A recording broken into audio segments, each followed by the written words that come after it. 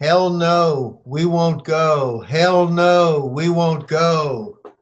That was the big chant, the anti-draft, anti-war chant during Vietnam. I mean, I was a kid, but you watch TV, that's the chant. Now, the chant is you've got to go. You've got to go to this website and say, hell no, we won't go. This is This Week in Common Sense for the last full week of December 2019. This podcast is Paul Jacobs' weekend recap of stories that appear on thisiscommonsense.com, where his commentary appears every weekday. Here's Paul Jacob. We have throughout the year, beginning in January, but throughout the year, we followed this National Commission on Military, National, and Public Service. It was set up by Congress to basically so they could punt the ball. The federal courts are looking at draft registration. Women are now in every combat position. And so if we're going to have military conscription, if we're going to force people into the military, we're going to have to force women into the military along with men. And that means we need to register them for the draft and take away benefits or throw them in prison, do whatever nice things that we do as a society to force this meaningless list of young people who we don't need to call for any military reason. We don't need to call them into service.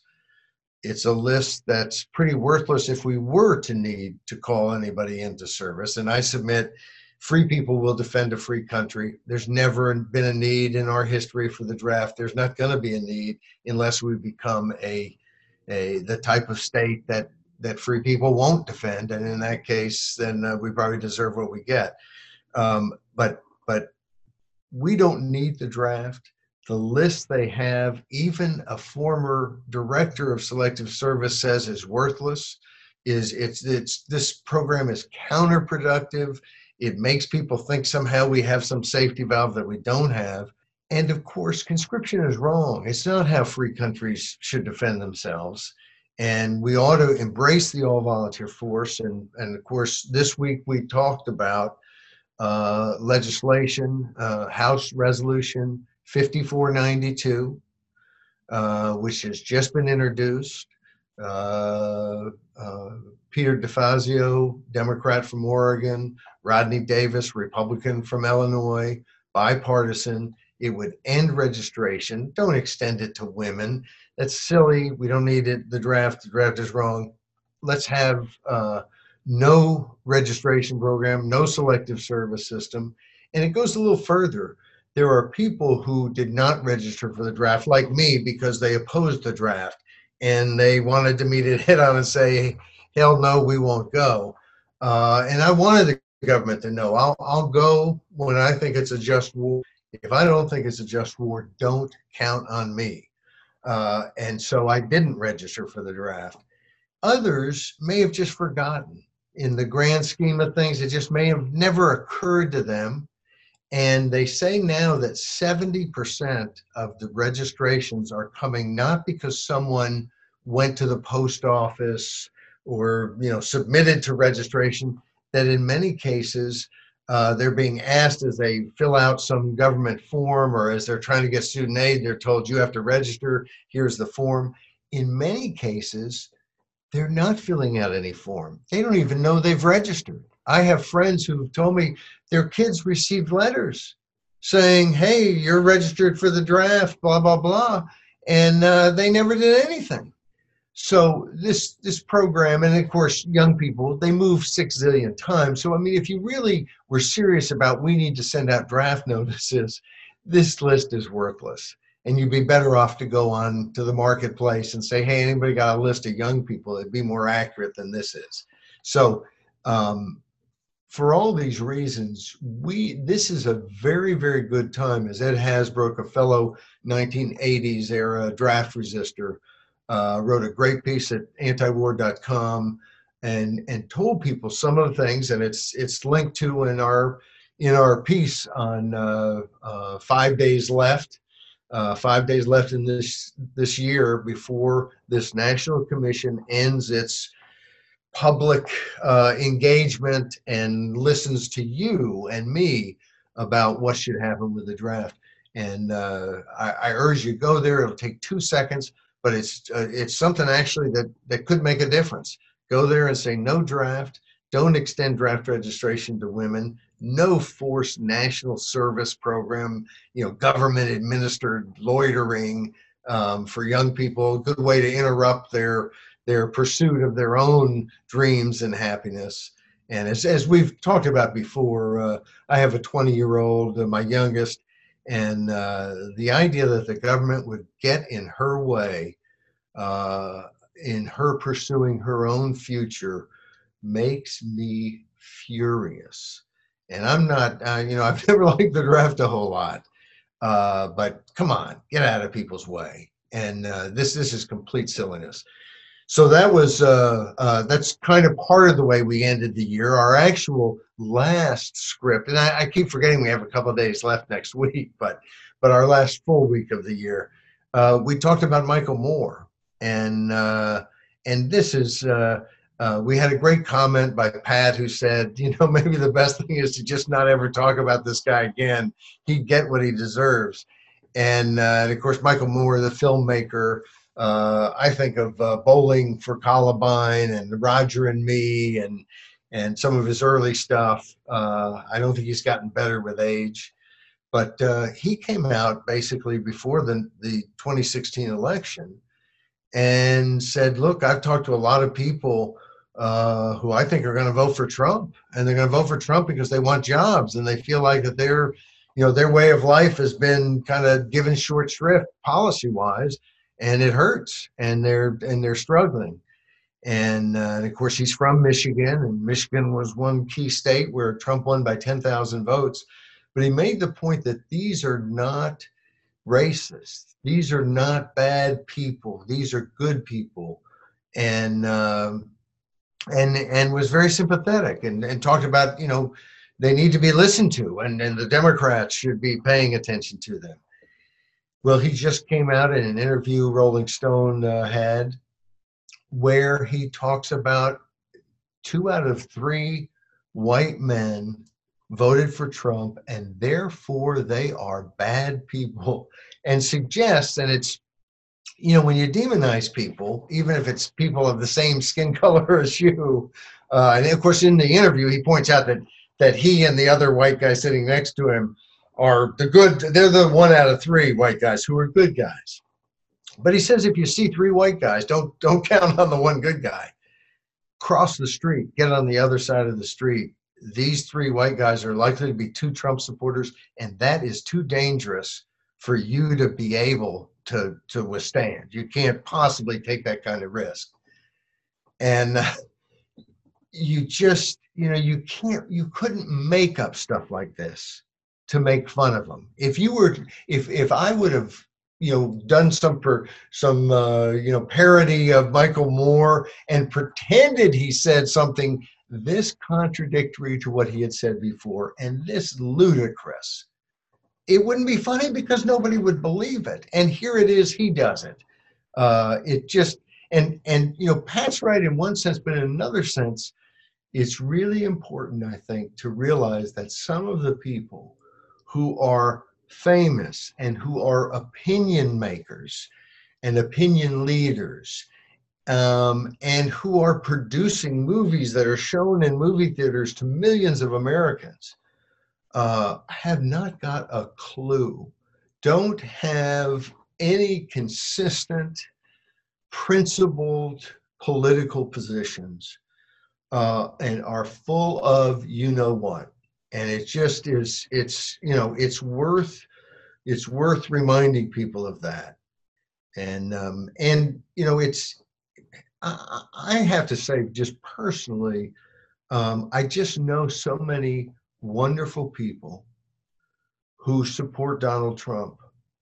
I don't know any of them who support him for the reasons, and I'm sure there are some, for the reasons that, I like that he sometimes says things that are hyperbolic, or I also wanted to ban all Muslims from the country.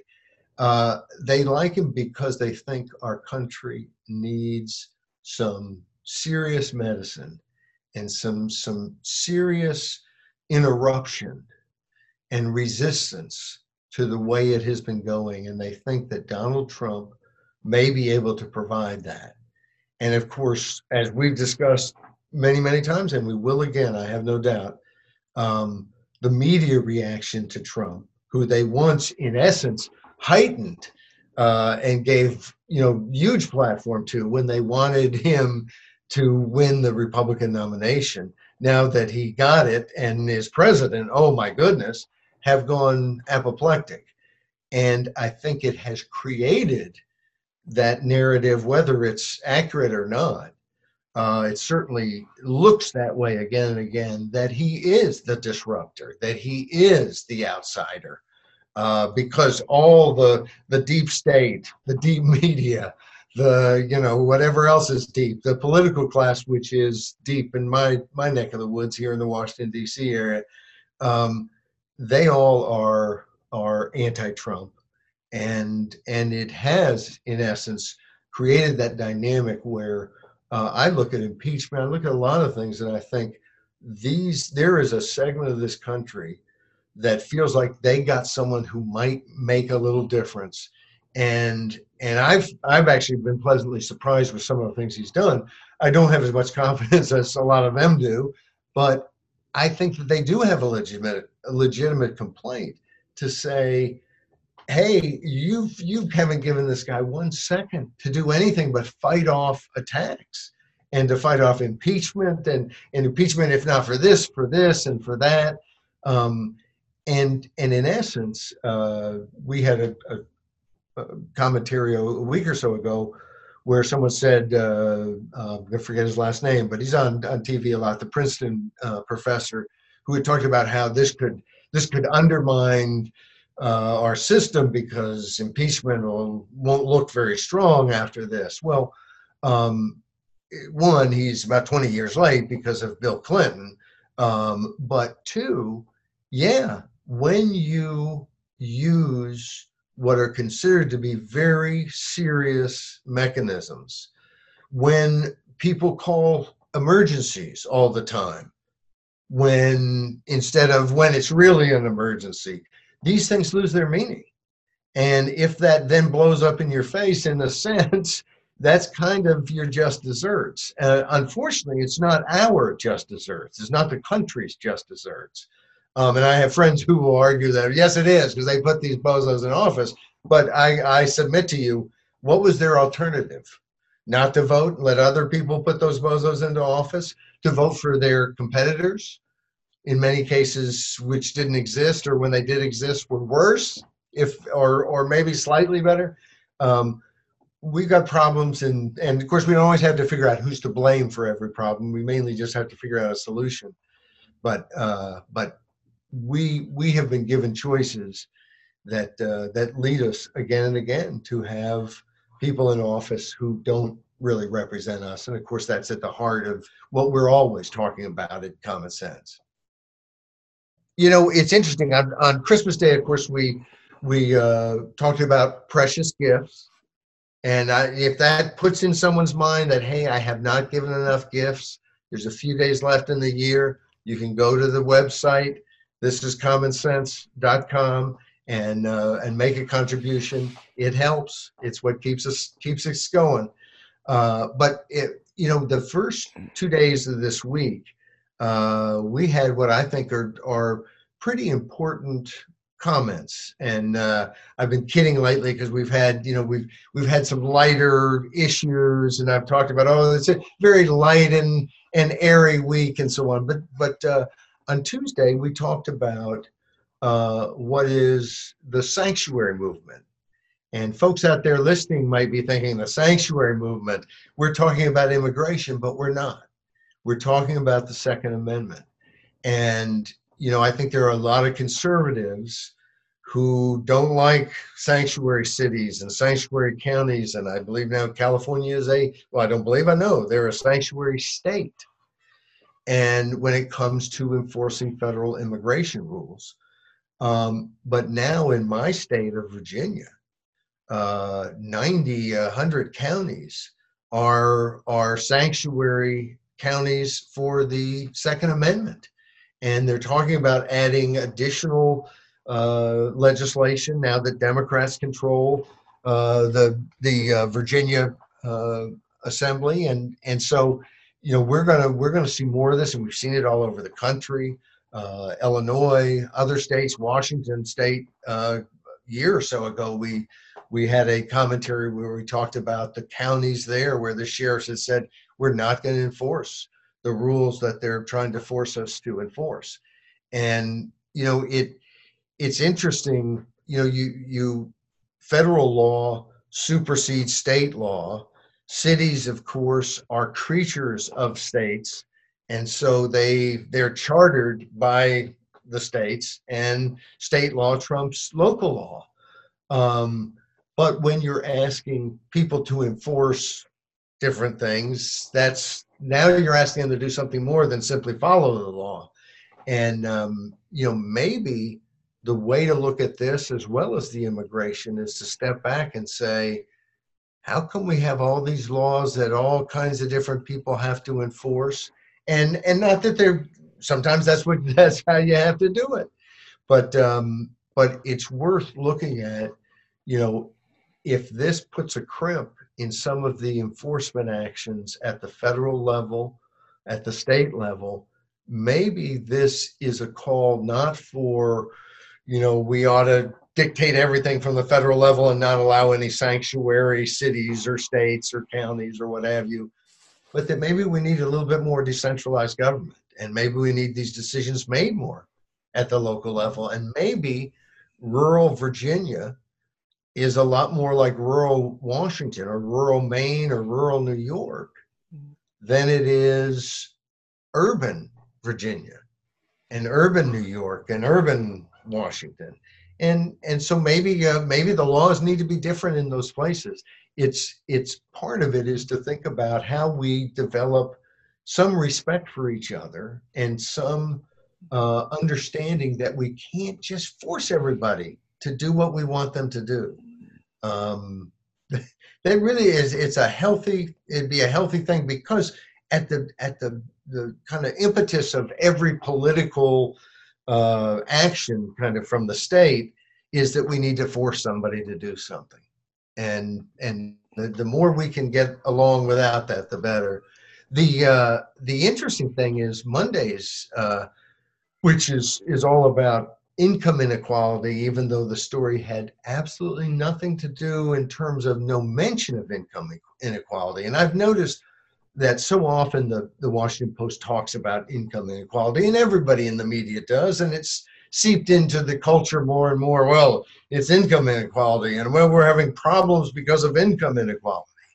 And people are protesting in certain places because of income inequality. And of course, my take on almost all those protests is that they're not really about income inequality. They're about a lack of freedom, which of course is almost always present when you have income inequality. And it's also about a lack of economic freedom. And it's not so much, hey, I saw somebody, my life is grand, I got all the money I need, but I saw that somebody who had twice as much, so I'm protesting. That's not how these protests around the world are developing. Instead, it's more like the guy in Tunisia who set off what has been really, in my view, the only successful revolution, and its success may wane and become non-existent. But for right now, Tunisia is probably one of the more democratic countries in all of the Middle East, and its revolution started because a vendor was so harassed by the government in Tunisia that he set himself on fire. And his plight of being pushed around and denied a chance to earn a decent living to feed his family is what moved people to revolt in that country. And so that's what these things are about, not income inequality. But I flipped it a little bit on the Washington Post because they had a story about the deal that Trump made with the Democrats in Congress to get a space force. And generally, I'm not for us building, I mean, I think we spend more than on the military than we should. I think we police the world more than we should. I also happen to think that the Russians and the Chinese are going to be in space in a military way, and are in space right now in a military posture, and that we're going to have to be too. So I'm not opposed to that. I am opposed to the other part of the deal that the Washington Post loves so much, which was giving 12 weeks of paid family leave to federal employees. And I'm not against them getting family leave. I hope every employee in the whole country can negotiate family leave. I think it'd be wonderful. In fact, I hope that every employee in the country can negotiate a doubling of their pay and better benefits, tomorrow, if not sooner. But I don't think the government ought to mandate it. And I think it's especially interesting that the government mandating it in this case is not noticed by the Washington Post as having anything to do with income inequality. And we mentioned a few things in this commentary. One is that this benefit that has just been bestowed on federal workers, 4 out of 5 workers in the economy don't have. So the people paying for this benefit don't get it.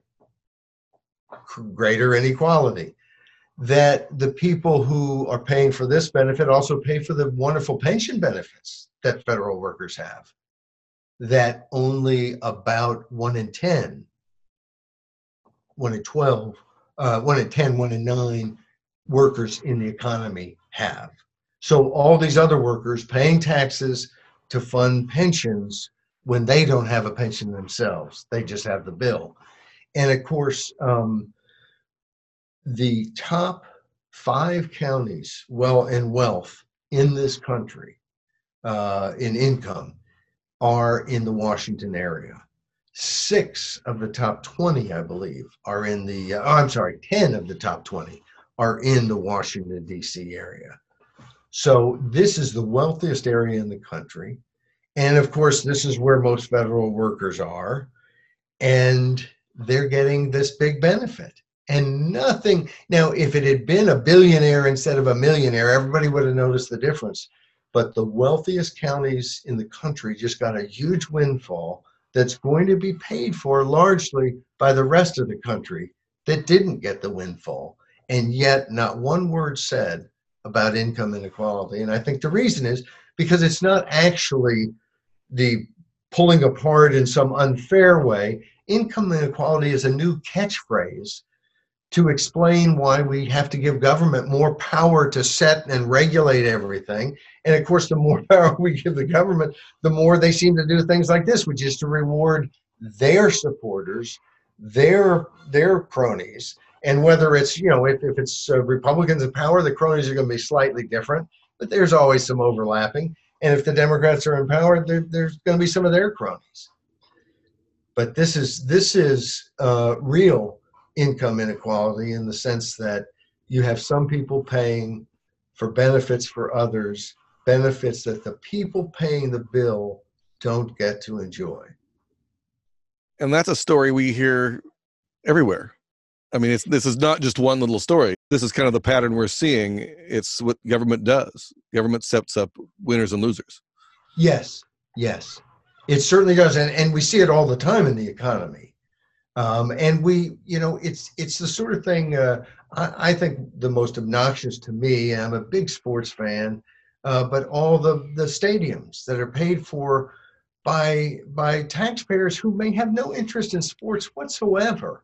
Why should they be paying taxes? And I think about it and I think about how completely nuts football fans or baseball fans or basketball fans or what have you, how nuts they are about the sport. You can't get them to pay for it. Would all these sports, if the taxpayer, if someone who didn't like the sport wasn't forced at gunpoint, because that's ultimately what happens if you don't pay your taxes, should they really be forced at gunpoint to pay for something because otherwise it wouldn't exist? I mean, you can kind of argue that opera, the wealthy have to be subsidized by the poor so that they can have opera, because otherwise opera would be too expensive, I guess, with the amount of patrons it has. And we would hate to see opera go, but of course, and I'm not a huge fan of opera, I'm not a fan at all. I don't want it to go. Some people enjoy it. That's great. They got to pay for it. And the idea that it's silly to think that we wouldn't have all the same sports we have. They just would have to pay for it with paying customers instead of with some sucker who's forced as a taxpayer to pay for it. Even opera, we might have some less of it. But if we have less of it, it'd be because rich people don't get to force poor people to pay for their entertainment. And that those basic fairnesses are not recognized in our society is a huge problem.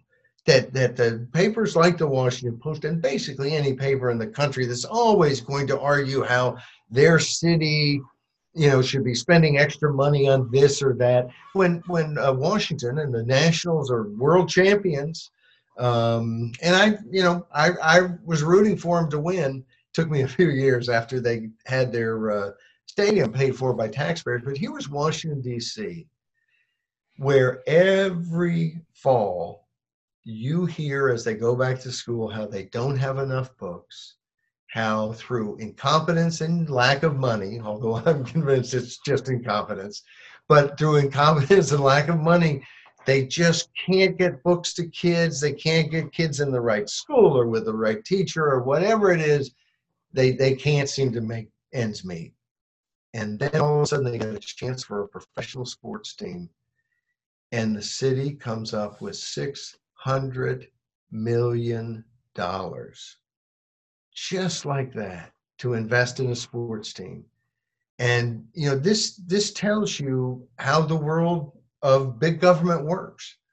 The billionaires get subsidies, poor people pay. Billionaires want to do something in your neighborhood, then the government comes and says, move. We're going to give this property to them. And it's not always just the poor. Sometimes, like in Connecticut, New London, Connecticut, and that story of eminent domain abuse, they weren't poor people. They were nice middle class people, upper middle class. That's why we heard about it. But they didn't stop them. They lost their homes, and now that's a pretty new, no, it's not a pretty new anything, because it never got built, because it didn't work out. And this is after they destroyed these, went through all this rigmarole to wrecking these people's years of their lives. They managed to take their homes, but they didn't manage to build anything. But, the truth is what ended up in the end doesn't justify the means. And again, we see an economy, and we're told it has to be this way. It has to be that government makes these decisions so that we can be rich and powerful, but that's not how we got our wealth. It's not how we've gotten, our power as a country has come from our wealth and come from our example. And I think we put our wealth at risk with kind of this new socialistic attitude, and certainly our example as a beacon of freedom has been dimmed quite a bit. We need to change that in this new year.